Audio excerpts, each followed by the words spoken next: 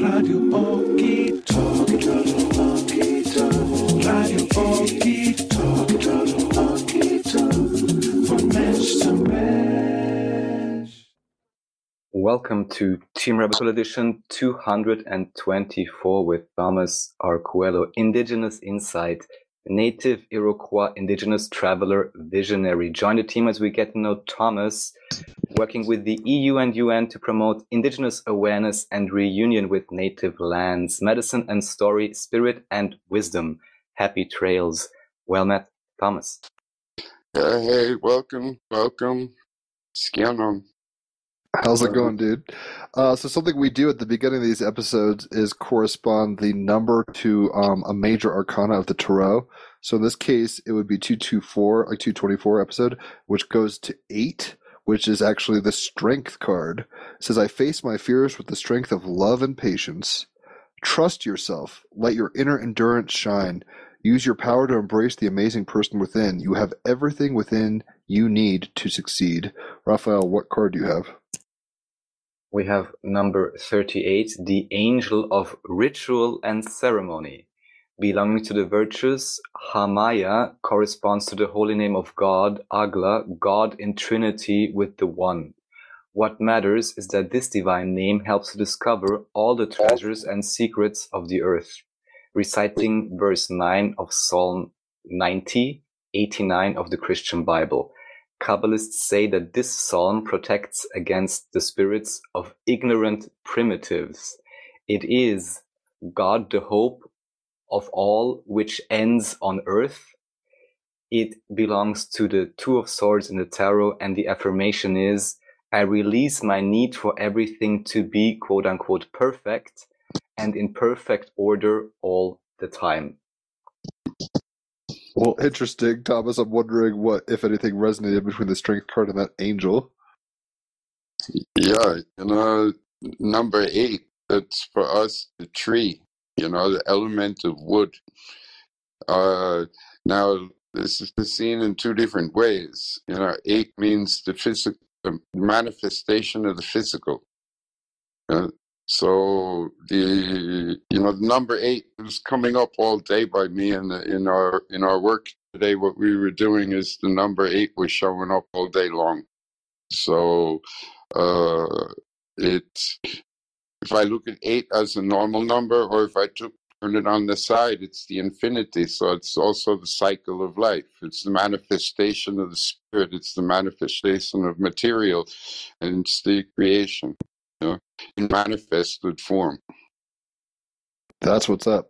I find it ironic that little blip on that card, Raphael. Obviously, I was like, "What of all the cards?" So interesting there. But yeah, okay. So I have never talked to you. I don't know if Raphael has talked to you much. I do appreciate you coming on. I do apologize for being a little late. I was reading The Hobbit and finishing The Hobbit. If you've ever read that book. Oh, that's necessary, man. Come on, you got to keep reading it. Well, no, I finished it. But while I was finishing it, I looked down and I saw I had a missed call, and I was talking to my fiance, and I was like, "Hold on, let me check this." And Raphael was like, "We're here," and I'm like, "Oh shit, I'm late." Oh my god. So the Battle of the Five Armies, I got through it, but we finished the book, and then here we are. So sorry for being a little late. I do apologize. So Raphael, kind of enlighten me how you stumbled upon Thomas, how you guys know each other, if at all. We crashed in Wien. I guess in Vienna. Probably initially Vienna, then at Healing Roots gathering certainly as well, organized. Oh, so you guys have met? Oh yeah, we've met a few times. That's cool. For sure. That's cool. All right, cool. Because sometimes Raphael brings in Stray Cats where I'm like, I don't know if they know each other, but we like talking to all sorts of people. I haven't met every guest by any means. So I'm glad. Yeah, I haven't even met Raphael. I was supposed to have flown right when COVID popped to Vienna, but obviously the EU kind of blocked or shut down or whatever, so I didn't get that chance. But Raphael's cool, as you know. What was your memory of meeting and kind of your interaction, Thomas? He's online, man. He's good. He's online. He's good. He's good. He's online. He's real. It's a nice it's a nice human. He transmits good. I have no complaints myself. He's definitely a friend. So what were you doing in Vienna? We were developing we're developing a thing called the light anchor. Yeah, Lichthanka. He's talked about that a lot. Yeah. yeah, the light anchor, and what that really is our human body is the anchor. Yeah, so the whole thing has to do with human health, has to do with representation of the holistic medicine and the combination of holistic medicine with the allopathy medicine, and we were developing a homepage. But it was only one part. It was I was doing my Kriya Yoga meditations, and I was working one-to-ones with the people, doing one-to-one sessions, one-to-one meditations, and we would set up a special atmosphere just when the Rafi would do his transmissions, and we had a good time. Sounds awesome. I'm glad you had the opportunity to travel. Like you were telling us in the green room, you've done things, with the EU, not only, North America kind of awareness of native lands, but even you were putting it in a way that I hadn't thought of. But like, I don't know if one would call them Germanic tribes or what, but it's like, native Europeans, We don't use the word native anymore. We use the word indigenous. Indigenous. Okay, thank you for correcting me. Yeah, I'm going to tell you about that. Yeah. All right. Well, maybe that's as good a place to start. Do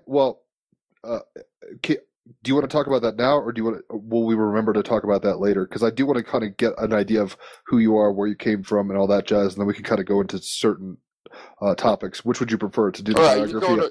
Let's go to upstate New York, okay?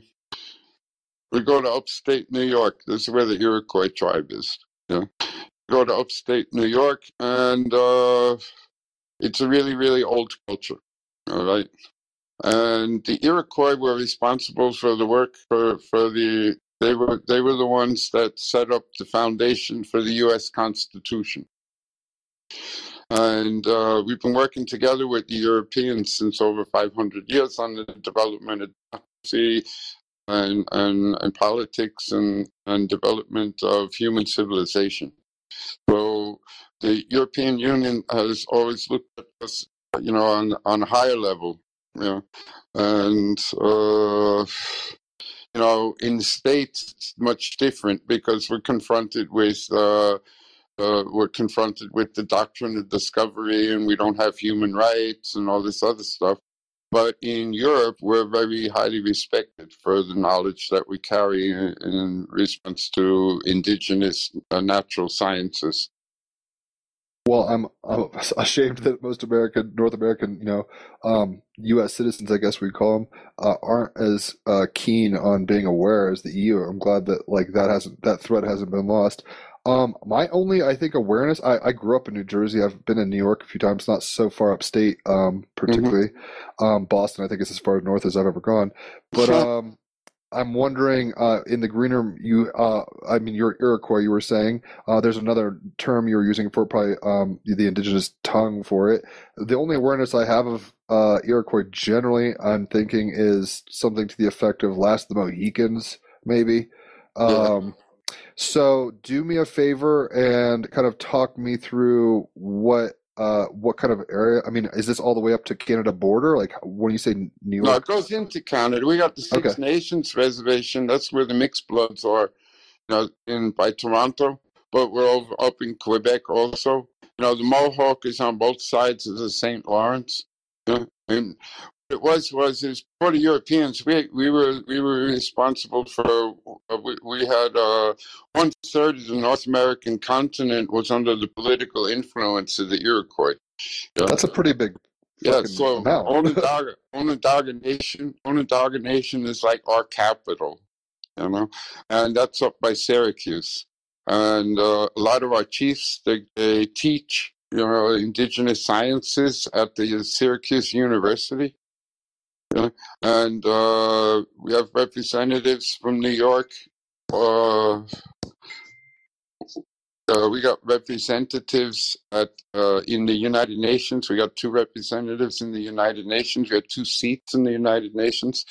And Oren Lyons is one of our spokesmen. He's a spiritual chief. And he's most of the time on YouTube. Yeah. That's amazing. I didn't realize. I mean, I understood that it was bigger than not, but that's much larger influence than I realized. Props. Yeah. Well, we go ahead. founded 1977 by the United Nations meeting in Geneva. That was when the Global Indigenous Forum from the United Nations was started, and that grew into a global aspect. And our delegations, and we have also teams that go into crisis areas and do mediation, like in Chiapas it didn't matter. We were in ghettos all over the United States in the 70s and the 80s. We rebuilt New York City. We went into the Bronx and created peace in the Bronx. We helped them get the first creative centers going. And we were in Peru, we were in Bolivia, we were in Mexico, in Chiapas, and everywhere where there's some types of indigenous skirmishes or there's also disturbances between two fronts, they would ask the Iroquois to come in. That's amazing. All over the world.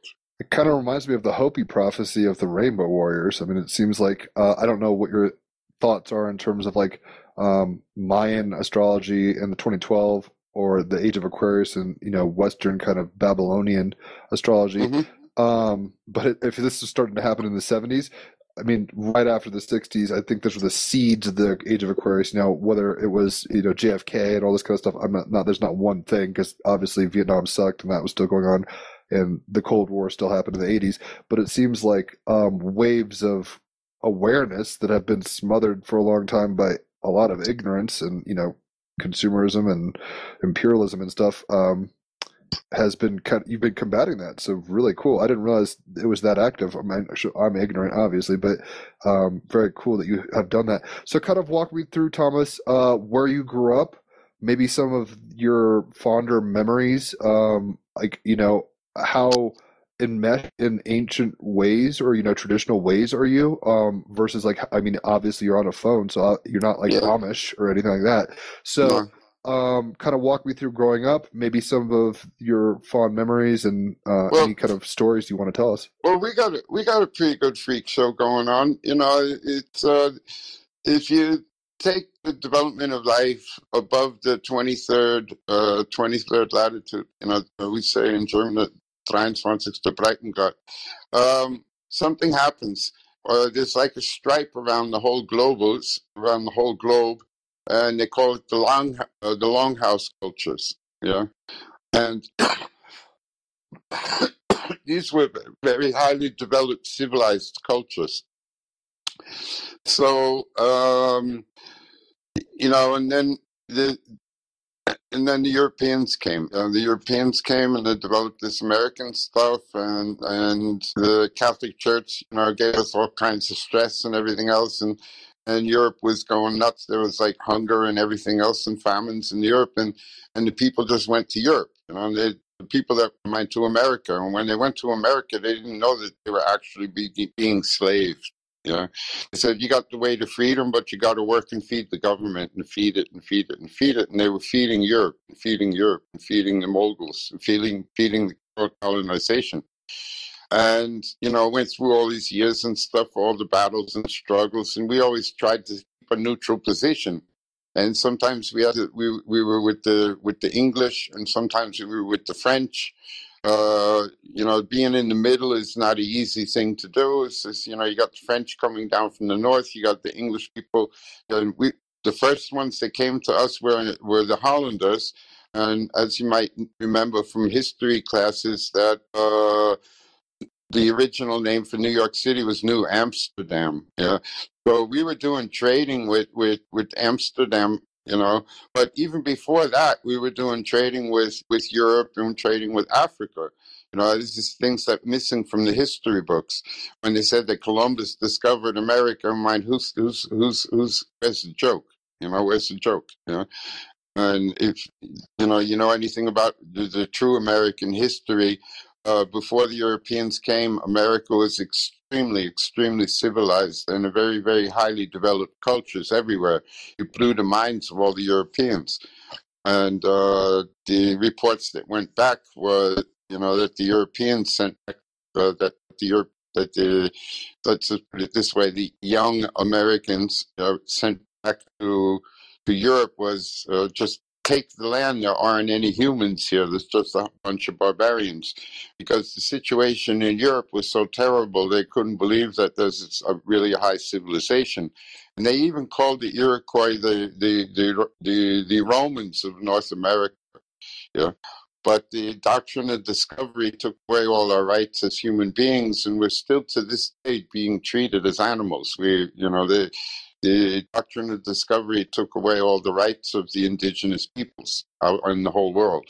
Yeah, so they had an excuse to steal and kill everybody they wanted to. So we had all these skirmishes, and then in the 50s, I get back to my story. In the 50s, up in our area, between Pennsylvania and New York, there was a huge, they called in what they call the Eradication Act. And the Eradication Act keeps the indigenous populations really low. The populations are only allowed to grow to a certain number, and they would eliminate anything that would go over that number. Yeah.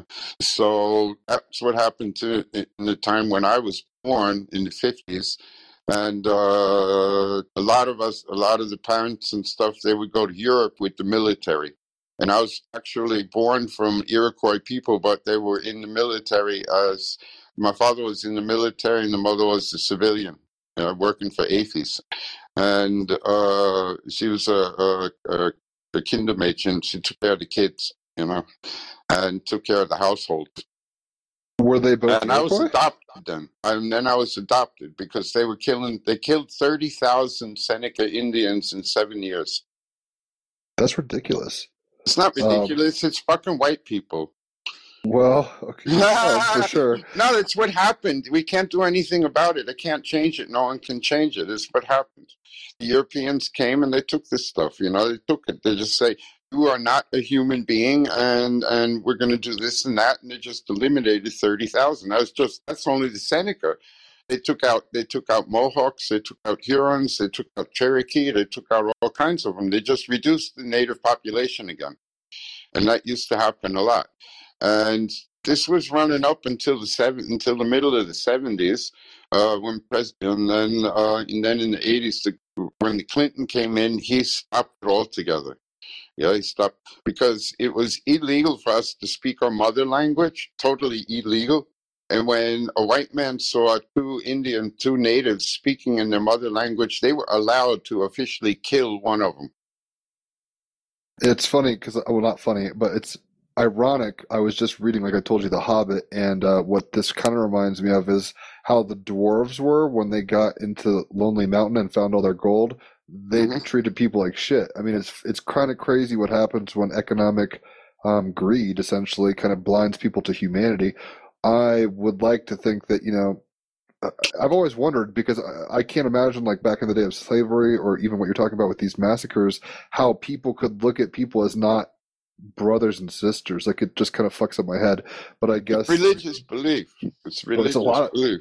Right, definitely superiority complex built into some dogma. So just to flesh this out here, so of course there's always a differentiation between, a people and its government, and, you have, unfortunately, in most cultures, a warmongering section that goes crazy, and, it's always good to be differentiating. But one particular question, because this would also resolve the issue why in many American cities, it seems like only a few years after they were, let's say, discovered, according to modern narrative, they already had all these beautiful, I always call them imperial style buildings, but, Tartaria style buildings, Roman style buildings, however you want to call them. And they were already all over the place. Do you have any information as to the validity of that, or who would have built especially the more advanced and huge structures, which, now in America or also in Europe usually are the courthouses, the parliaments, and so on and so forth. But some of them seem to be quite old. Well, like I was saying, since you can say 1500s, Columbus was there in 1492, and then they went back. So after 1530, 1540, there were pretty big sections of Europeans. And Virginia was one of the first. Boston, and the Europeans just copied what they had in Europe. So they started to build up a copy of Europe. They used European building technology, European architecture, and they were designing all the castles and the courthouses and the churches. And it was a duplication of what was in Europe. And that's where the knowledge of the indigenous Europeans, they're really, really high technology, and they built these cities. The Romans built their cities, and the Romans took over Europe, and they just kept going. And when they were finished with Europe, they went and spread out all over the world. They kept doing the same damage and the same destruction, the same wars, and tried to reproduce this one God story. Yeah, but there's a history behind that. There's a reason for this. But it was definitely not an easy time for the indigenous people on the planet. And now it's 500, 600 years later, and they said, well, if they keep going, there's not going to be any planet left over. And they turned around and they started saying, I think it's definitely important that we go back and we look at the indigenous way of life, because that's the only way to save the planet. That's an interesting point, and it's funny because I think Philip K. Dick said something to the effect of the empire never ended. It seems, basically a lot of the modern concepts of like streets and buildings and aqueducts and all this kind of stuff started basically in Mesopotamia at one point, allegedly. That kind of turned into... It started not in Mesopotamia. That was much later. The original European indigenous culture comes from somewhere else. It's the birth of the Caucasus rat race, and the birth of the Caucasus race was in the northern Himalayan, and also Siberia. Yeah. So there's the Aryan race, and there's the Satros. There's a big story behind it. And it's whatever the history books will be written for the results that people want, So what happened is that everything west of Russia and in other parts, there's certain information that was just eliminated for the people to know. And that's why they destroyed the bibliothèque, the library of Alexandria. It's why the Vatican holds all the books and all the knowledge secret. But the internet just spread it out all over the planet right now. Nobody can hold a secret anywhere. And that's one of our plus points. It's also a plus point for the European so that he can finally understand where his roots are. It's funny that, the internet, as like you were saying, kind of the reason I was bringing up the empire, I guess, was it seems it's gone to the full extent. I'm not sure if you believe in yugas, like in Hinduism or what. I know that very well. I practice Kriya Yoga since 50 years, and I'm really involved in the Vedic, and I know all about the yugas, and I know exactly where we are now. And I collaborate with really good masters from the Himalayas and really good masters of the Vedic sciences, but also masters of the previous, the Sankhya Veda. Sankhya Veda is the pre-Vedic. And that's where the Vedics originally came from. So the knowledge is the same. So I guess you're familiar. I mean, I don't know if you're into Tartary and Tartaria, like Raphael was alluding to. Exactly. You got the right word. Tartaria is cool. Well, it's interesting because I don't know if you look at it as a yuga or something, but it seems at some point people started. I mean, the idea of the myth of the garden or whatever. Maybe there was more harmony at one point, and it feels like for a long time, maybe we were coming out of it. There's been a yuga of division and conquering and stuff, and I mean, obviously. This imperialism is, whether it's coming from the Himalayas out into Europe or whatever, it's been a long wave, basically, of kind of conform or die kind of modality through many types of cultures, and it seems like that's kind of hit its high water mark. I would like to think that we're kind of, as a species looking back to the history books, like you're saying, and kind of questioning things. For a long time, that wasn't allowed. It seemed like the grip of religion and the military and all these Age of Aquarius. Yeah, exactly. It Age seems of like a Aquarius. property. So, but just Well, briefly, because it's well, an interesting well, tidbit, Thomas, just one question. Do you have any stories or any relation, any history in reference to giants, or let's say larger than normal yeah, human-sized people? I was just going to get to that. I was just going to get to that point. Yeah. Cool. We're on the same level. You take the yugas, okay? Take the yugas. 26,500, plus minus cycle, and every every cycle a new race comes to the planet. Every cycle, the next race has 26,000 years to go through a certain development. And there's the Satya Yuga, where the human is not so dense as he is now. Yeah, that means we're more like an energy. Yeah, this is as so the lowest point of human consciousness and the thickest density is called Kali Yuga. Yeah, Which I think we're exiting basically right around now. we're way out of the Kali Yuga. We're in the Dwadapa and we're coming into the Tetra. Yeah, in 70 years we're going to be in the Tetra and we're going to be really on high frequency. So people will live longer. Right now all the you can say technological developments that we have right now is just the instruments that are teaching us what we can do. You don't need a handy because actually you are one.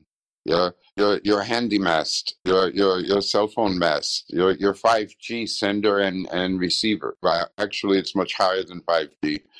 The human heart itself is an electromagnetic, sends an electric-magnetic fields that can be received up to 26 kilometers radius. We have between 4 and 6 watts. If you remember what a CB, the old CB funks were on the trucks, on the trucks, the CB talkers, their sender, the CB radios, they were 4 watts, and the human heart can go between 4 and 6 watts. Yeah. So we're little Tesla towers running around, basically. Yeah, exactly. But we're also sending and receiving information all the time. We're totally online all the time. Yeah, and certain times a day depends on how our biological organism is going to be dealing with all the information. What were you going to say about giants? Yeah, well, that's what I mean. You go from the Satya Yuga, and the beings were much bigger. They can be 8-9 meters high. Yeah, and but they're not dense. It's more of a plasma. And then as we go from the So they're almost like transitional species between ages. when it goes towards the Kali Yuga, it gets We smaller. get smaller. It gets we smaller. shrink, condense. Yeah, it gets dense. Yeah, and by the birth of Jesus, we were at the deepest point. The birth of Jesus was a turning point where we started to go out of the Kali Yuga, and that was 2,000 years ago. And it's like going out, we're going up, and now we just went up to the point where in the universe, if you look at the galaxy from the side, the Earth was on the downside, and the age of Aquarius, where we go above the center point, we're on the way up, and the next in 70 years, Which is like the Mayan thing, right? The whole galactic center. Is that what you're talking about? yeah, exactly. We're over it right now, right? Correct. Yeah, not too long. We had to go 2012. over the horizon. The Aquarius is when the age of Aquarius is when we reached. It's like sunrise. Yeah, Beautiful. the sun just went over the horizon. If you know New Jersey, okay, you go to the Atlantic and you watch the sunrise. You know what it's like an hour before the sunrise, and you can feel this happening. And this is what the age of Aquarius is. We just hit sunrise. It's the first sunrise.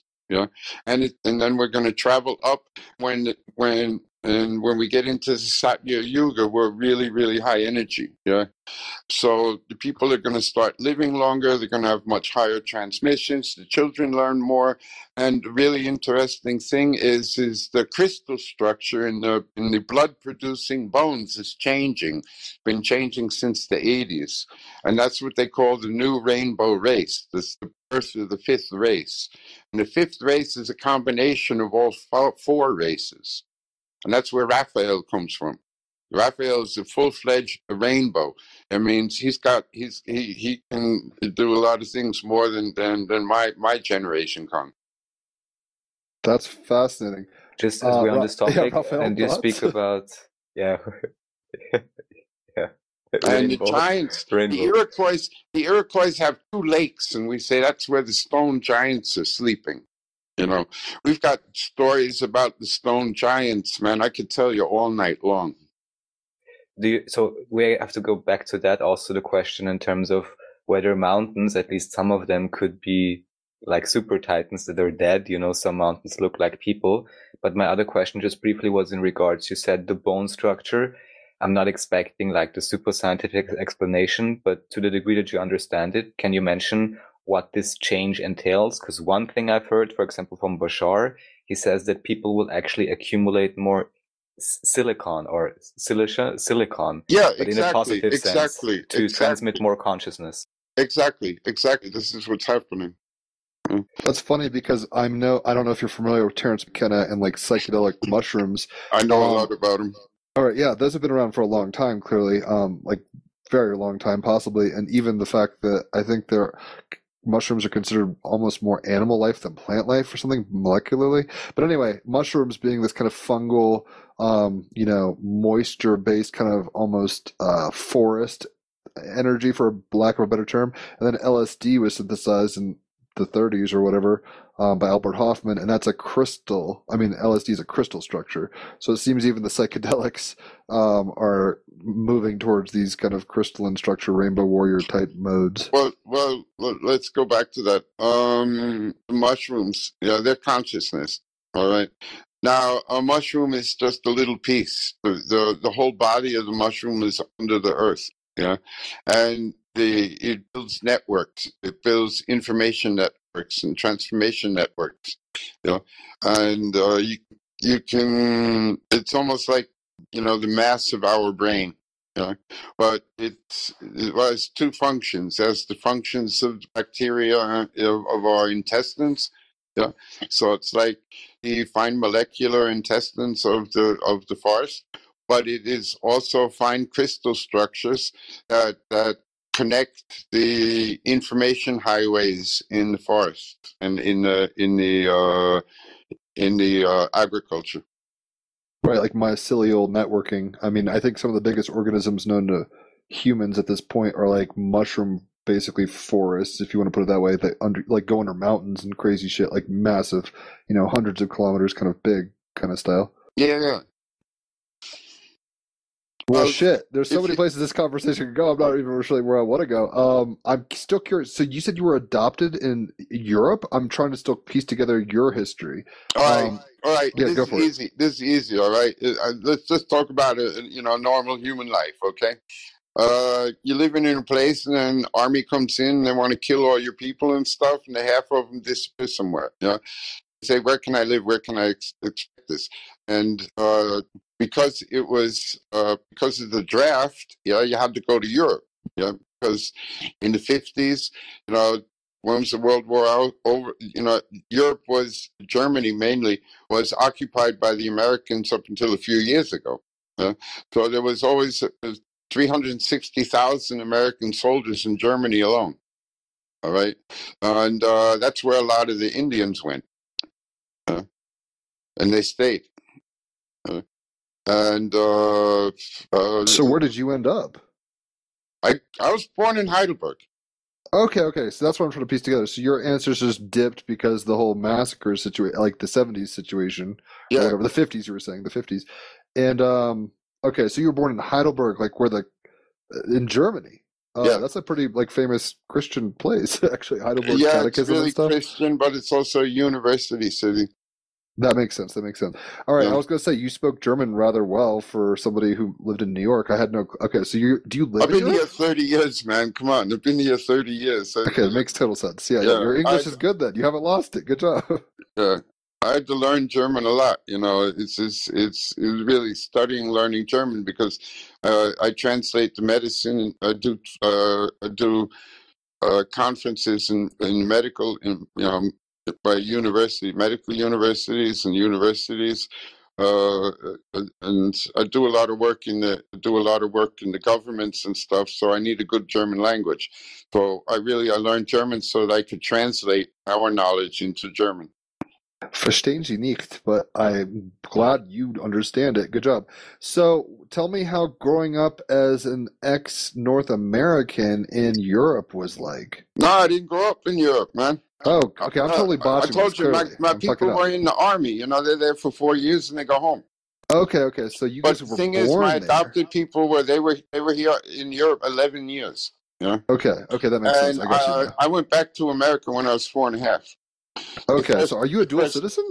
Yeah, they first went to Virginia because the adopted father, he was working for the CIA.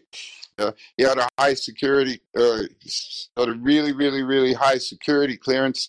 He was working in the communications. He used to translate the communications that were going on. He was high security shit, and then he went to the United States and stuff, and then he started to work for IBM up in New York. And Thomas J. Watson in New York, you might know where it is. It's in Westchester. You know where Westchester is. And way up in northern Westchester on the border, right near the Putnam, is the IBM Research Center. Yeah. And across the street were was two native Indians, and then all around the house and all around our village and stuff. You know, we don't live on reservations. You know, the most of the Iroquois do not live on reservations. They live outside just like normal people do. Yeah. Did you Well- being born in Germany allow you to have a multiple like passports, or how does that work? Nah, I got naturalized as an American, and I can't even get my German passport back. That's annoying. I'm sure that. The pisses I mean, me off. Yeah, I was gonna say it's not a bad time to be in Germany, I guess. So all right, so kind of tell me like how aware of your culture and stuff when you were growing up were you? Like, were you like full on aware? Were you having to find this stuff out? No, you know, rumors? No, I'll tell you the deal. We moved up to when we got to Westchester, the people that living across the street and stuff, they were like, the Indian lady married an Irish guy who was working for IBM, but her whole family is upstate on the reservation in Allegheny, in Allegheny, on Keuka Lake up in New York by Keuka Lake. And we went up there, I was 6 years old. And that's when the Iroquois picked me up again. So so you were pretty young. From 6 years old until 30, I was raised and trained by the Iroquois. What does that entail? Holy shit. I mean, yeah. Well, maybe before you get into that rabbit hole, Raphael, should we take a quick music break? Yeah, let's do it. Sure. Do it. Yeah, all right. All right, and like I said, I hope this isn't patronizing. I don't think it is. This is a song basically with a Native American flavor from a video game called Final Fantasy VII. If we were not allowed to use indigenous flavors in any music, We'd all be music fucked. would be shit. So, yeah, please. What are you talking about? All right, so here we go. Let's go for it, baby. Welcome back. And by how Eastern that sounds, that's the add-on question, is where did the so-called Native Americans originally emigrate from? I was going to say that was like a Japanese interpretation of a Western thought about natives or indigenous peoples. So probably not straight from the pipe, as they say. And it's funny because today is a crown chakra day in Mayan dream spell.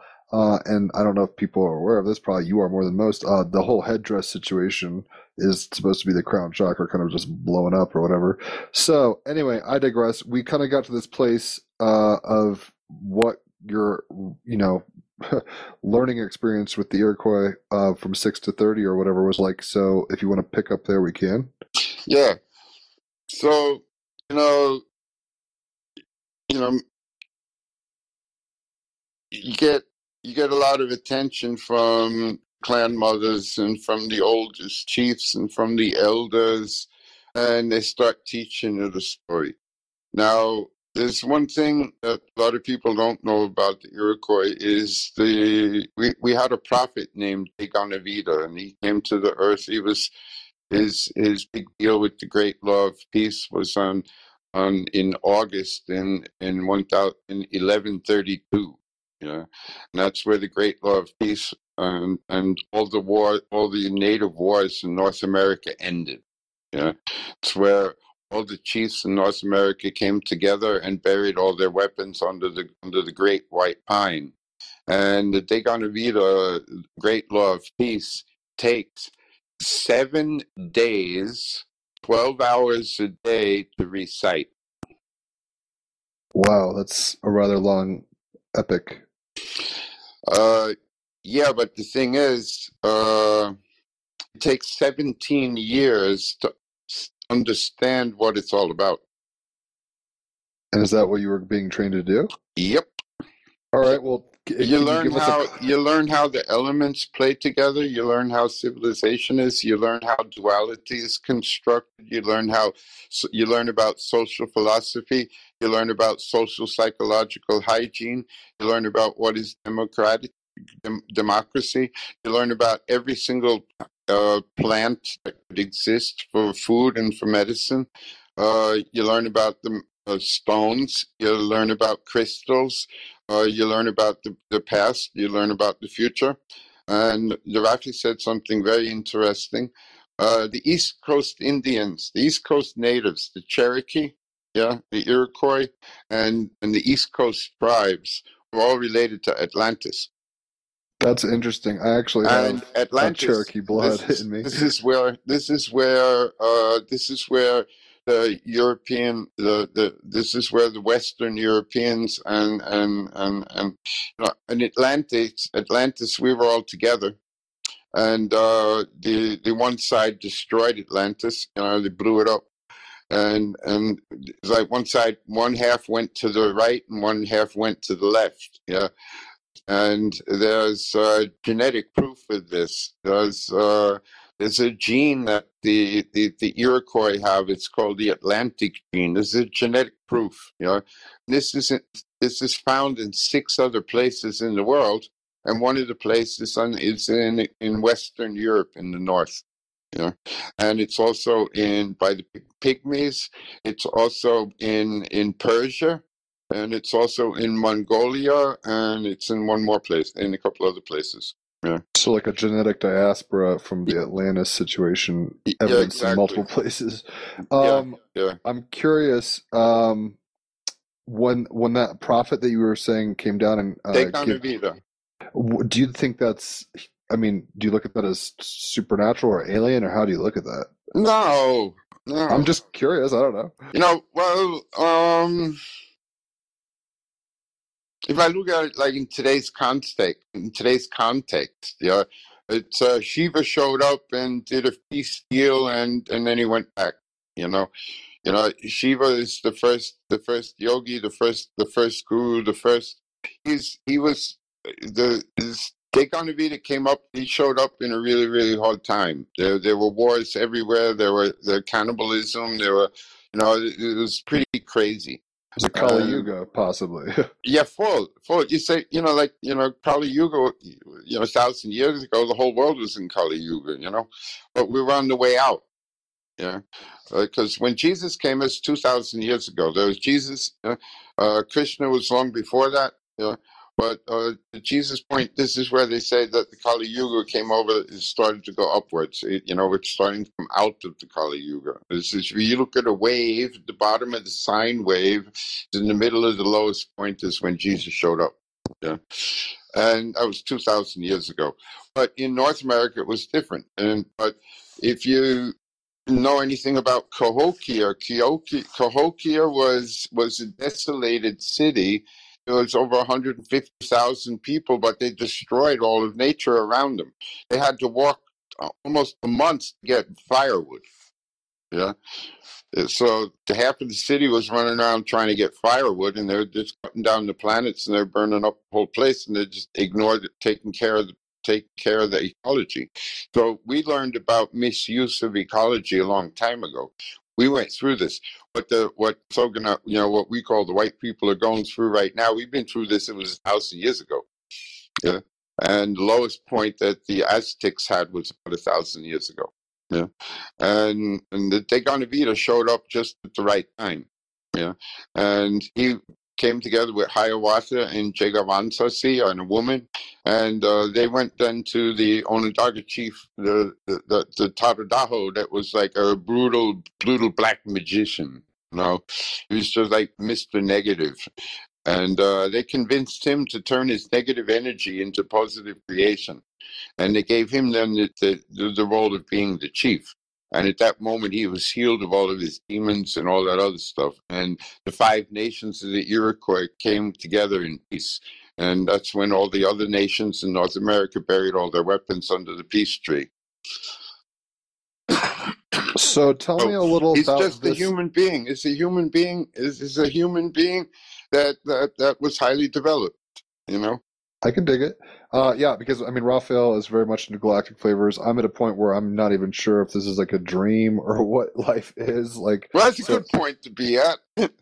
yeah, I'm very lucid sometimes, but also, I mean, even like you're saying, like the nightmare can get bad, but there's always like a Jiminy Cricket to come in and light the Maybe way. just briefly, because it fits to reinforce the point, I just heard that Bashar, whom we're all aware of, means messenger and so on, is Arabic, but apparently in Urdu, Bashar, at least according to Google Translate, literally means human. So, Yeah. whatever. Fascinating. So I'm curious, Thomas. Give us. I mean, you obviously probably can't recite the whole thing in a few minutes, but you were saying it's kind of like a codex for living. It seemed like a Yeah. oral tradition codex for living. What are some of the highlights? What could we be remembering from that collectively now that maybe we haven't been getting? All right. You asked me a question before. What's medicine? All right. And I answered that with a question. You breathe. Correct. It was very Yeah, let's go into that. Come on.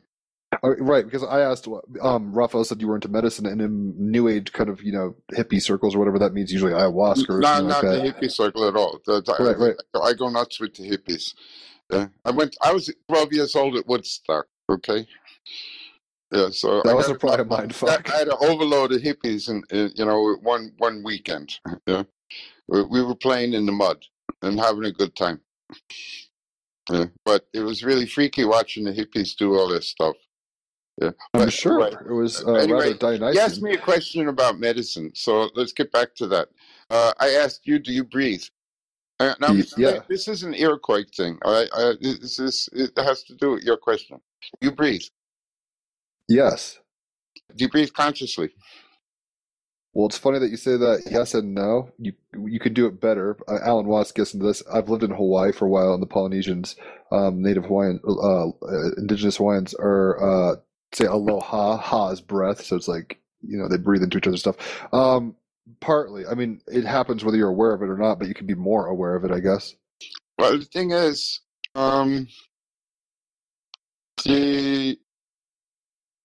we have like the saying, the highest spirituality is the politics, and the highest politics is the highest spirituality. And what it means, the first politics that you do in the morning, in the day, is your first conscious breath. Interesting. Because that's when you start communicating with the outside world. So how do you view the astral in that sense? I mean, totally separate spirit realm? Or is that like a totally different thing? There's nothing separate. There's nothing separate. You breathe out and you breathe in. You're connected. It's like breathing in and out the same. You breathe out, trees breathe out. You breathe out, the trees breathe in. The trees breathe out, you breathe in. Yeah, it's all connected, And So that first it's breath where you kind of always check there's in. always the same amount of air on the planet as it's always been. So it's the trees are the other half of our lungs. That's what's up Yeah, but that's where the politics begins. with that You daily. wake up in the morning, you thankful to the trees? I actually am not nearly as good at that as I could be, I'm sure. Yeah, well, that's where the politics begins. So you begin with your first communication, with your first breath, and your first and the quality of the communication and the awareness in it, and how you go about your day, and the breath and the communication in the breath and the communication between all other human beings is your politics of peace. And is that addressed in this 17-hour long or day long or whatever epic? Like, or is this just common knowledge and You go to Iroquois? sleep. You breathe in your sleep. Ideally. hmm Normally, the normal average grown-up,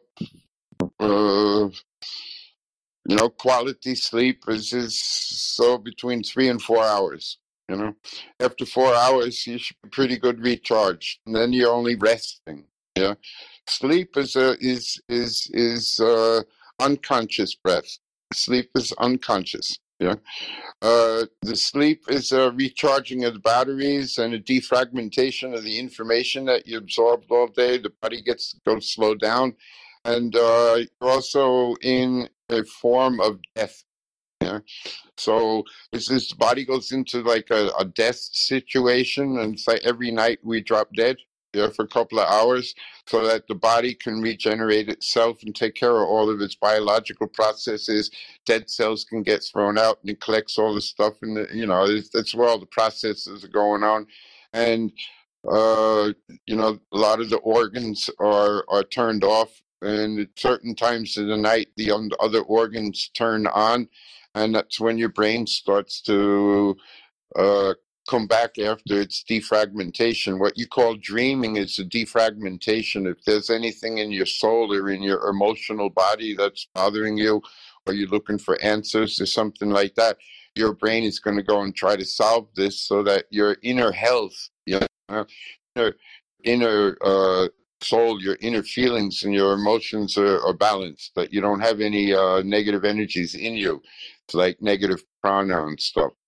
So that's the medicine original gangster style, I guess. You start off with your breath, and then you have conscious food, you have conscious water. Everything you do is conscious. It's all connected to the breath. That makes where it sense. starts. Yeah. But how do you talk to your next door neighbor when he's walking down the street? We don't talk about the newspaper. What do you talk about? How's your breath? No. You're an electromagnet field, and you're transmitting. You don't need your mouth to communicate. The highest level of communication that people have is 1 meter apart, is like 3 feet apart. That's where your energy field and the energy field of the person across from you or the person coming at you is at the highest. It's like you take 2 soap bubbles and you touch them together, or you take 2 balloons. You take 2 balloons and you put them together. And that point in the middle, that's where you get all the static electricity and the energy transfer. That's what happens when 2 people enter a room. Or meet each other on the street or in the supermarket or whatever. Right, I hear what you're saying now. Like kind of and we feel commonplace. that. We transmit that. We don't have to talk about anything. We don't have to open our mouth or anything. We get a download. Interesting. But everyone does. Right. I'm kind of wondering, I guess we've gotten so far from being aware of that we just kind of clutter up the kitchen in a sense or something? With talking all the time. There is no not kitchen. Listening. There is no kitchen. It's just plasma. All this stuff that you touch is just energy plasma. It's irrelevant. So in that sense, do you look at it like kind of like the illusion, like that's the nature of the dream, I guess, plasma? No. Anything you touch is has a form. We don't define the form; we define the material. It's like glass, a simple glass. Yeah, it's nothing but sand, and it will never ever be anything but sand. It's just that this sand saw fire for a little bit and turned into a crystal, and it'll go back to sand very quickly. It sounds like I mean, even what you're talking about, elemental magic might be a weird way to put it, but it sounds like the elements do play a pretty pivotal part in your understanding of the cosmos. Is that what's being addressed, like in that codex you were talking about, transmission or whatever? What are kind of some? I mean, you're not wrong. So I mean, like you're correct, and most people aren't thinking about it that way. I guess that we're kind of in this huge alchemical kind of chamber of elements. Well, there's only 5 ingredients that form the entire universe: water, fire, air, and wind, and aether. Aether is the bubble that holds everything together. Aether is the space between all the other elements. Without ether, the other elements cannot exist. Yeah, and don't know how to form or connect or anything. It's the actual intelligence behind creation itself. And then you have the combination of water, fire, earth, and wind. Yeah, and that's what you're made of. Yeah, and these are 5 ingredients, and these 5 ingredients make a grasshopper. They make your curtains. They make this. They do everything you want. Yeah? And the indigenous European is what we call the people of the fire. They're the ones that can take all the things apart to the little smallest details, to the smallest molecules and smallest thing, and put it back together in a different way. You know, you dig up a stone out of the ground, yeah, and you hammer it small. You put it in a fire, and you've got iron, yeah, or metal, yeah. So anything in your house, anything that you have anywhere in near you, what type of metal object you have in front of you right now? I mean, one full of all sorts of crazy shit from Africa. No, probably. really, iPhone. Physically, right now. What? Yeah, okay, iPhone. Yeah, that's a bunch of crystals. Right, yeah, like rare minerals and stuff. That's the funny part to me. Yeah, it's crystals. It's crystals. It's a whole shitload of crystals. You can say rare minerals, but basically it's just crystals. All right, it's minerals, but you're doing exactly what the white people do. They describe it, take it apart, make it smaller, and describe it. You will never ever get back to the essence of what it is. It's like it's too defined, so you can't see the forest for the trees anymore. However they say, yeah. Yeah, exactly. So, what parts of Europe are the fire people that you're talking about, and where are the other elements? That's the whole Caucasian race, man. It's just all the blue eyes, brown eyes, green eyes, yeah, and gray eyes. So Europeans. It's the whole Caucasian race. So that's the fire. Goes way back. What's the water and air and earth? Water is Asia. Earth is the original indigenous peoples. Yeah. The Asian people everything in Asia has to do with flow. Right. Water dragons, all this kind of stuff. Water, the element water, and everything that the Asian will do, he will always see how it flows. He will bring anything into flow. And the Africans, you go to Africa, that's element air, and what you can't weigh down in the soul of an African. It's not possible. You cannot put enough weight onto an African that he loses his lightness of the soul. He stays happy. He's doing it. I've never seen a depressed African. It won't work. Or at least they turn that depression into song, like that's the blues and jazz. Yeah, exactly. Turn it into song and dance. They're breathing. It's air. It just keeps moving. It gets happy. It just keeps going. Boom, boom, boom. That's where we say all the creativity comes and stuff. Now, the Africans are really geniuses in a lot of ways. Yeah. And then you were saying kind of North and South America are Earth? Yeah, but also Australia and other indigenous cultures like the Pygmies, the Bushmen, and there's a few other, down to earth indigenous. But the thing is, if I give something to a Native American or Central South America, they want it to grow. They want it. They put it in the ground and they want it to grow. Yeah. Give it to an African, he throws it into the air. He wants to see what the air is. You give it to a give it to an Asian, they put it in water. You give it to a European, he puts it in fire, and he's going to change it every way he can. That's fascinating. I've never heard this, and it makes a lot of sense in ways that it's just very intuitively accurate, but I've never heard this, so it's fascinating to me. Hopi's been talking about it for 1,000 years. I mean, come on. Well, I know a lot about a little. No, you can't learn all of it. Okay, you're on the right point. You're on the right track, because what the trend is the Europeans. Yeah, the European Union made a call out on all the European people to self-identify as indigenous Europeans. It means this is also affecting all the Europeans that are living outside. So it's kind of like a domino effect in that sense. Yeah, it's a things. huge call from the mother tree to come back to your roots. What you were saying was related to the number 8, the strength card. I mean, I guess we're finding our strength in what we forgot. The white roots of peace are calling the people back to the root. They've called them back to the roots. Yeah, and now the just like a tree, the tree breathes in the sun, breathes in sunlight, the chlorophyll, and transformation of sugars. The sugars go down to the end of the roots. Now you're going back up. The circle of life, as they say.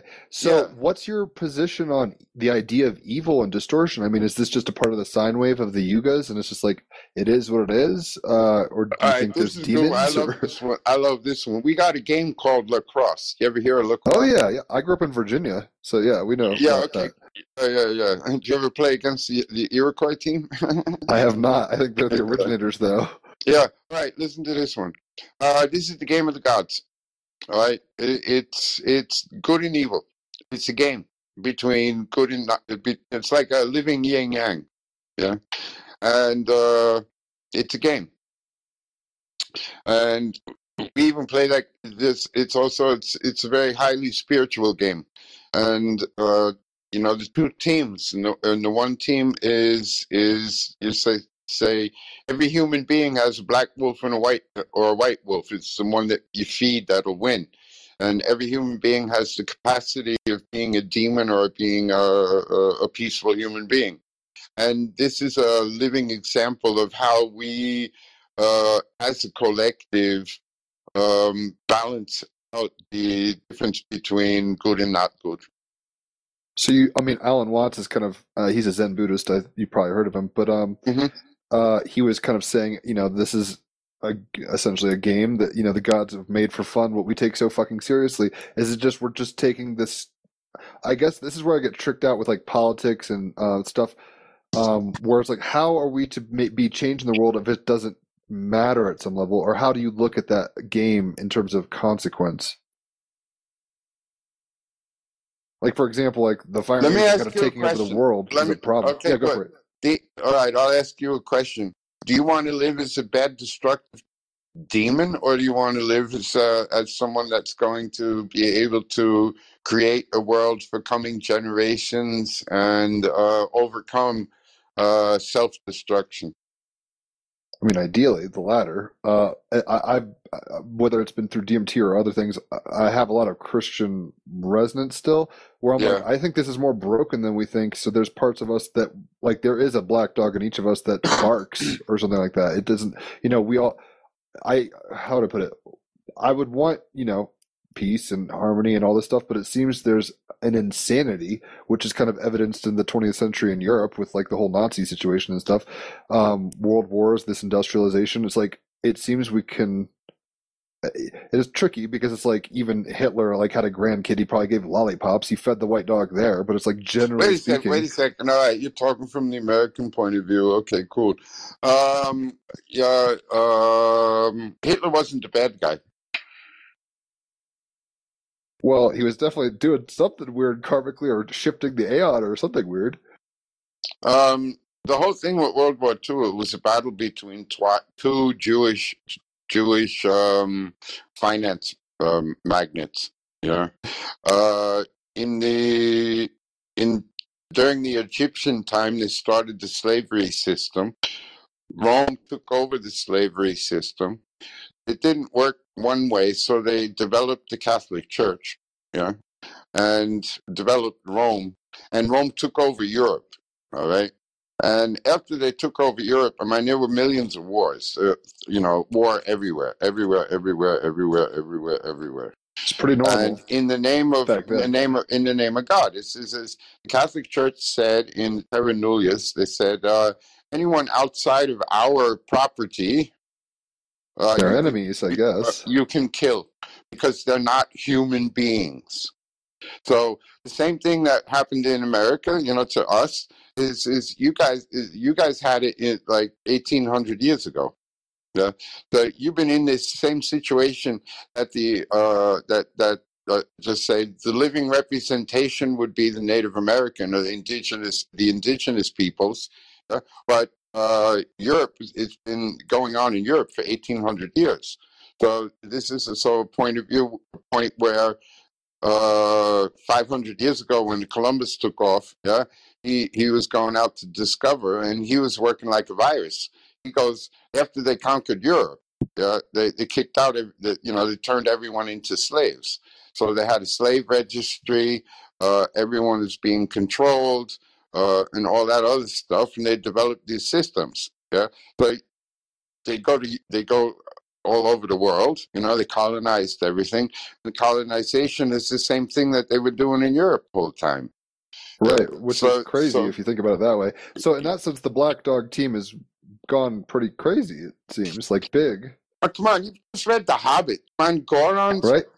The Black Cloud that came over. That's the Black Cloud. The Black Cloud. And if you really, really want to take The Hobbit seriously, this COVID virus is exactly what's happened in The Hobbit. Yeah, you got the two towers. You got the whole deal. Right. I think culture can be prophetic, whether it was intentional or not. I think Lord of the Rings and The Hobbit is very prophetic in that sense. Yeah, but it's a natural cycle. It's a 26,000-year cycle where the consciousness is down below and everything. So these people don't want to let go. And the point where we are now, we have some of the old world and we have the new world right in front of our face. And as we keep moving over the horizon and go further into the Aquarius, for the next 2,000 years, we're setting the foundation right now for the new world that's coming after us. It means we're planting a whole new garden. And the people are waking up like popcorn. This indigenous genetic connection is waking up in the people like popcorn. He said, I want to get back to my roots. I want to take over my own life. I want to have self-responsibility. I want to have self-identity. I don't want to follow the way of the fire. That makes total sense. So it's funny because you're talking about in a very, and it's not to demystify it or something, but I've heard people talk about these kinds of things in almost electromagnetic, mechanical ways, in the sense that, like, well, the circle turns, the Ouroboros turns or whatever, and it seems like what you're saying, and Raphael's commented on this before, where it's like, it seems really bad right now because they're running out of options, and they're trying to, like, double down or whatever. Well, it's really, really funny because a lot of people want to go to Mars. There's a lot of people that say they're going to go under Earth, and they said, we did that. We had this one time where we blew up the whole fucking planet, and they had to live under Earth for 1,000 years. And I said, why are they repeating this? I can't believe that the intelligence is so stupid, right? So it's just an emotion. It's the emotion of a bad childhood. Who's doing this? How were they raised? What kind of brainwashing did they get from their parents? What kind of brainwashing was delivered from the church? What came over in the media? Where's the real story? People don't even have a chance to look somewhere else. They don't have the self-identity, and they haven't taken over responsibility of what their own two hands are doing. The stuff they're putting into their physical bodies is totally poison, and they're destroying their consciousness, they're destroying the whole system, and so these demons are all over the place. It's just degenerated human beings in a very, very low frequency, of consciousness. They behave like golems. Minds, and this ego stuff that they've been teaching in the New Age. Like I go into I am. Well, if you keep going into I am, you're going to be the last person on the planet. Right. Well, that's solipsism. We've talked about it a lot on this podcast, actually, because that's one thing that I've always had not issue with, but it's treacherous water to me to how would I put it? My separate self doesn't want to lose. I don't want to think you're another aspect of me, but at some level you are. Which this is where the mind fuck happens for me, where I'm like, whoa, you're your own thing, but we're all one in spirit. All the elements are one ether kind of jam or whatever. Well, no, it's not like that, man. This is the really cool part about it. I know exactly what you mean. We all have our individual identity. Okay, you got something. You are the absolute perfect you. Like the Atman. All right, but that perfect you plays a huge role in the development of your surroundings. So what kind of a quality of you do you want? There is no way you can exist as a single only you. You can't even breathe. Right. It seems like we're in a network no matter what. I mean, even in the Christian kind of theology, like a trinity is a community. It seems like we can't be, and that's kind of the whole myth where people are like, it seems like the left-hand path, whatever you want to call this kind of stuff, is like individually oriented. And that's kind of the trip where it's like, it's not, that's when people, villains do crazy shit because they're like, I'm worried about my shit as opposed to keeping the whole Dreamweaver, or the Flower of Life or whatever in context.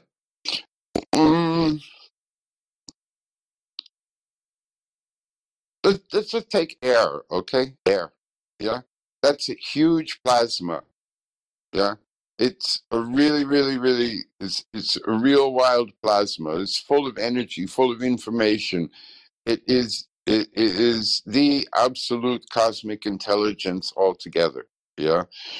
So what are we? We're just little small blobs of earth material with electric capacities to communicate. We have a biological system, and I'm just going to give you a small example. Yeah,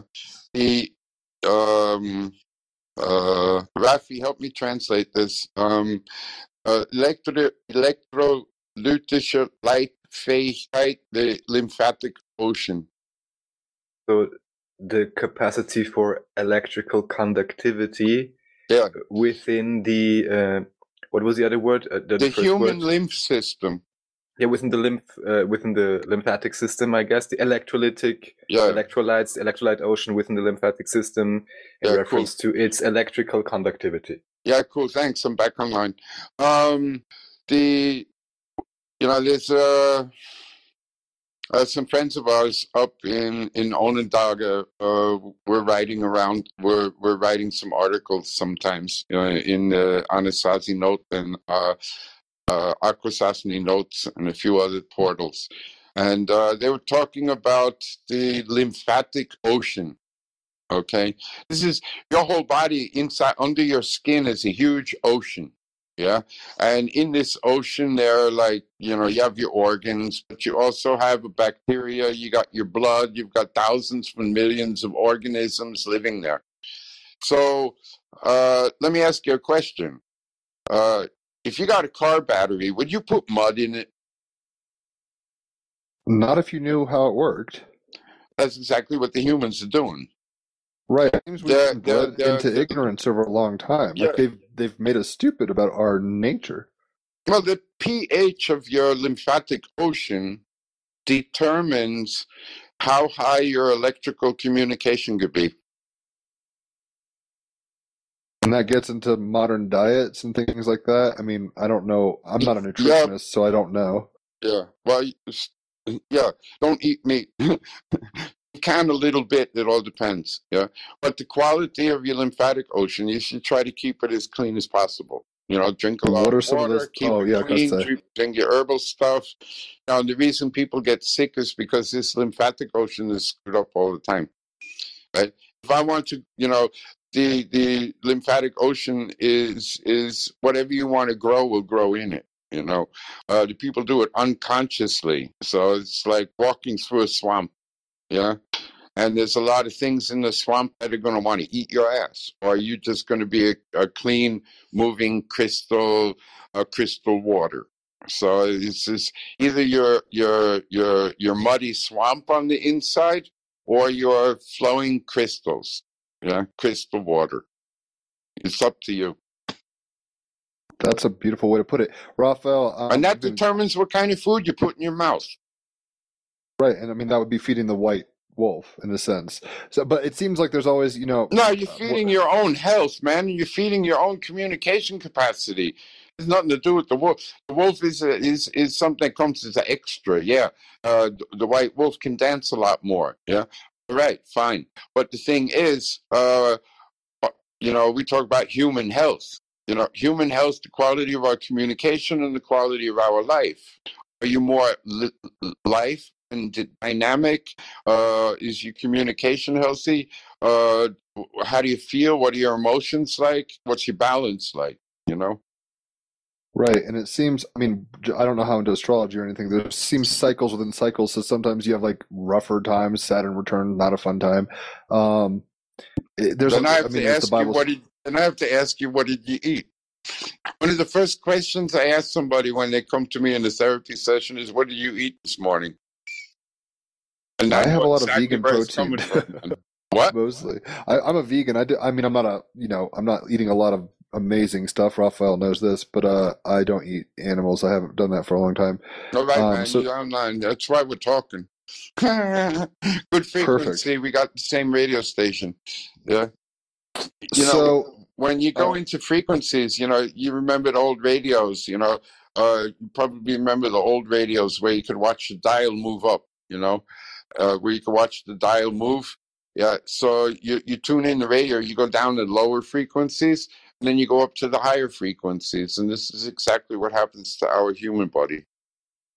So whether it's like good diet, good exercise, obviously, I'm presuming because you do Kriya yoga and stuff, you're doing more than just lacrosse.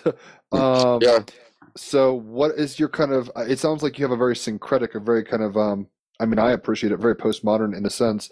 You're using a lot of wisdom from a lot of places. What is your kind of? What do you do when you're saying you're like give someone a consultation? Are you doing shamanism in the sense of like psychedelic stuffs? Or are you helping people with their Reiki? No. Like what It are all you up to? depends. It all depends. It all depends. It all depends on who comes. It's the first thing. The first thing we concentrate on is on the breath, and after the question is, what did you eat this morning? And then do I give the guy a tea or a coffee? What do they want to drink or whatever? And it's a communication. It's a communication. Two radio stations are talking to each other without one word. Yeah. So through the training and stuff, I can scan someone and I know their whole family history, their great grandfather's history, all that, the whole shit. It's a download. Yeah, it's a download, complete download. And then I ask a couple of specific questions, so they're asking questions. They wanted to talk to me. A lot of times, it's really, really crazy because I just want to be alone most of the time, but it's not possible. That sounds overwhelming. Yeah, well, here in Vienna, it's like a shopping street. It's like a open air shopping mall. It's called Maria Hilferstrasse, and we just go there sometimes to get something, or I was passing through and I would sit down on a bench, have a smoke or something, and within 5 minutes, somebody sits next to me and starts telling me their life story, or there's 10 kids standing there, or people are just. Wait a minute, this thing was empty and now there's 25, 30 people all around, and what are they doing? It's just they feel a very neutral and secure space. The only thing is also in medical Qigong, is this neutrality.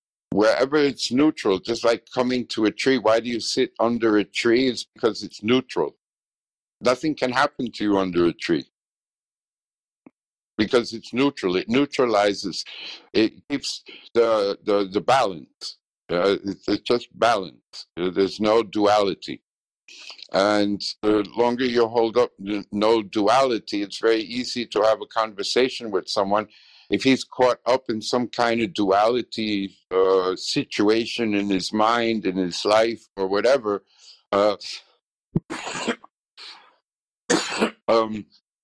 he just through our talk, speaking, and certain comments that I make, all of a sudden his duality disappears. Like a alchemical philosopher's stone or something. Very cool. So you're in Vienna now? No, I'm in Switzerland. Oh, what part? I lived there for a year. Rheinfall. Okay, so German. I was down near Montreux, down off Lake Geneva. So I'm pretty far. I'm on the other side. I'm yeah. right near the German border and not too far away from Liechtenstein. That's what's up. Yeah, and it's like the Bodensee. Yeah, and there's a part of the Rhine comes from the Bodensee, and then there's a huge waterfall. It's really cool. We were there yesterday, and that's about 20-minute walk from my house where I am now. So what are you doing in Europe? Like, I mean, I want to get back on the podcast and shoot the shit sometime if you're down, because you're obviously pretty cool. So it's working on a new education system, an educational system, and also on the awakening of the indigenous Europe. Sounds like a very interesting calling. You've had an interesting life. It ain't over yet. Raphael, I've been talking the whole time. Do you have any kind of questions before we got a dip? I think it was a good introduction, and we'll just continue sometime. And I think it also was a great variety of topics. And since we could go down much further any of those rabbit holes, I think it was a good, first appearance. With a peace pipe moment, as they say. Yeah, man, I'm going to ask you a question. All right, let's go through something really easy. All right? Sure. Close your eyes. Say that again? Close your eyes. Okay, got it. All right. Now, breathe out until your lungs are empty. All right. Now start breathing in extremely slow.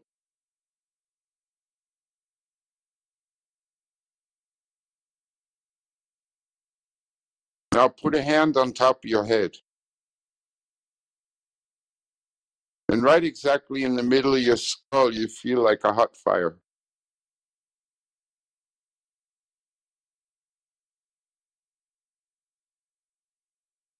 So as you breathe in, you're also breathing in through the top of your head and absorbing the prana, absorbing cosmic knowledge. You're absorbing cosmic intelligence. And now you hold your breath as long as you just relax a little bit, take the pressure away, and just take a break, just take a pause. And the longer the pause is, the better the transmission you have in your physical body. It means everything you breathed in can go very slowly and very quality into your physical body. It's interesting that you say that. And now we're gonna breathe out. Yeah. When you breathe out, anything that does not belong to you goes out. Yeah. And you say, and you feed the trees and you feed the earth. Because they breathe exactly that in. They need your waste to exist.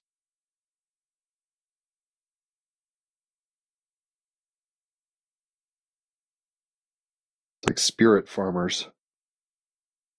No, it's cleaning your system. I can dig that. It's breathing in, charging all your batteries, getting a clean intelligence, and breathing out is just cleaning the garbage. So simple, but real medicine for sure.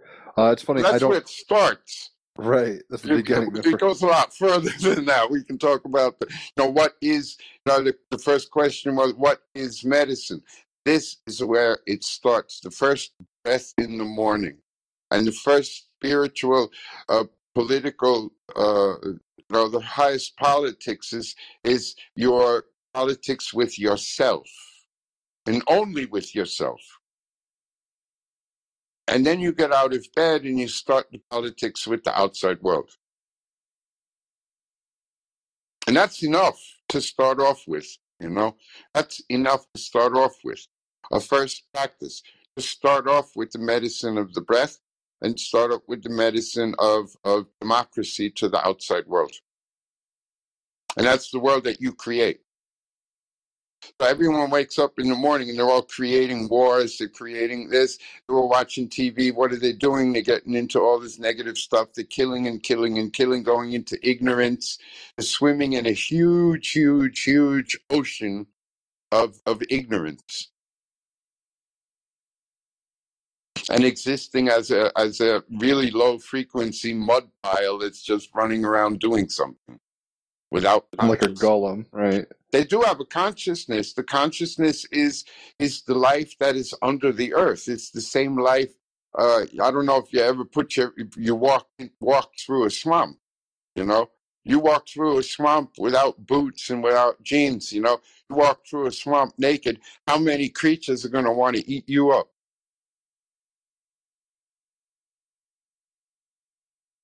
That's a very interesting analogy. Yeah, but that's what happens with the people when they wake up in the morning and they got all kinds of stupid thinking. They're thinking exactly like the animals that want to kill you in the swamp.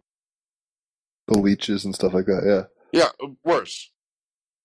Microorganism, worms. Okay. There's millions of little creatures that just want to take your body apart. That's the only job, is to drive to feed the microorganisms, and they eat everything. That does not have that is not in the cycle of growth. Dare I say they're very black doggish. Thomas, I appreciate... We say the law of fertility. If you do not fulfill the law of fertility, fertility is going to turn you into a production anyway. The law of fertility is either you grow up and you feed the tree, or you go down and you feed the roots, and the roots feed the bacteria, the roots feed the worms, the roots feed the mushrooms, the roots they give the sugars for everything that exists underneath the earth, right? And so all these creatures that never seen the sunlight are living under the earth. And that's where a lot of the people are in their consciousness, because their whole body is like underground swamp. Yeah, and that's why they're always going to the doctor, getting the pills. That's where 80% of all human diseases are formed. Hopefully that tide can change in the near future, given the yoga, given the work you're doing, given these kinds of conversations. We have another guest, so we got a dip. But Thomas, I really appreciate you coming on. We'll have to get you back on here again. Is there any kind of parting thoughts? We'll put, like if you have a website or anything like that, Raphael will be sure to put that in the description. But any last words for this first meeting? I'm working on the new website over here with the projects that we're working on and stuff, but it's not ready to be online. But I can give them the connection to the Facebook page, and you can give them my we can get connected on Messenger. Sure. People that want to contact me personally, we go to Messenger, and then we can do a doodad with the information, go to Telegram or somewhere else and go deeper. That's what's up. I'll definitely be hitting you up. You're cool as fuck, Raphael. Thanks for getting him on here. Y'all, let's reawaken the wisdom that was already there. Let's get out of that ignorant mode. Thomas, wait a minute. Go back to your indigenous roots, okay? Get physical, okay? Go back to your indigenous roots. You touch your bones, man, and you were touching the stone of the planet. You're connected. Your indigenous roots are being one with all the elements on Earth and being your own creator, and you create your own reality. So that's really be by yourself. That's a lot of responsibility to learn. Yeah.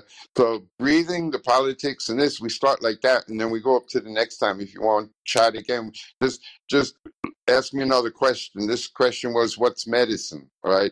That's only the first part of what's medicine is. We can talk about other stuff like what trees are good, what plants are good, how do we prepare this, how do we do all this stuff like that. We can get into that stuff too. So just, Nick, if you want, we can do a series, I'm totally down. Raphael, I'm sure, is down too. We'll keep in touch, and we'll get you back on here ASAP and do some kind of Team Rabbit Hole, like holistic curriculum awareness, Yeah. indigenous awareness curriculum, or something like that.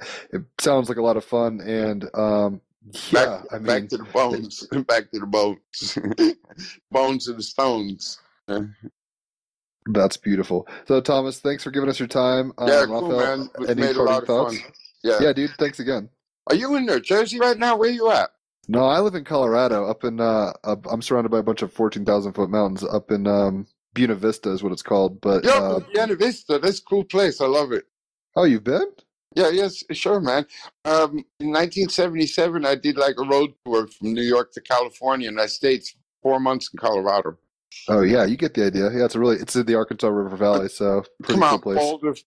Boulder Falls and the whole place down there, and up on Pikes Peak and all that other shit. It's a cool place. There's really funny places. And there's a lot of really good communities and stuff. There's a lot of really cool earthships and stuff. Colorado's really cool. I love it. I'm glad you appreciate it. Yeah, we'll talk more, and I'll hit you up on Facebook. I do appreciate you giving us your time, though, Thomas. So Yeah, have a good cool, man. evening.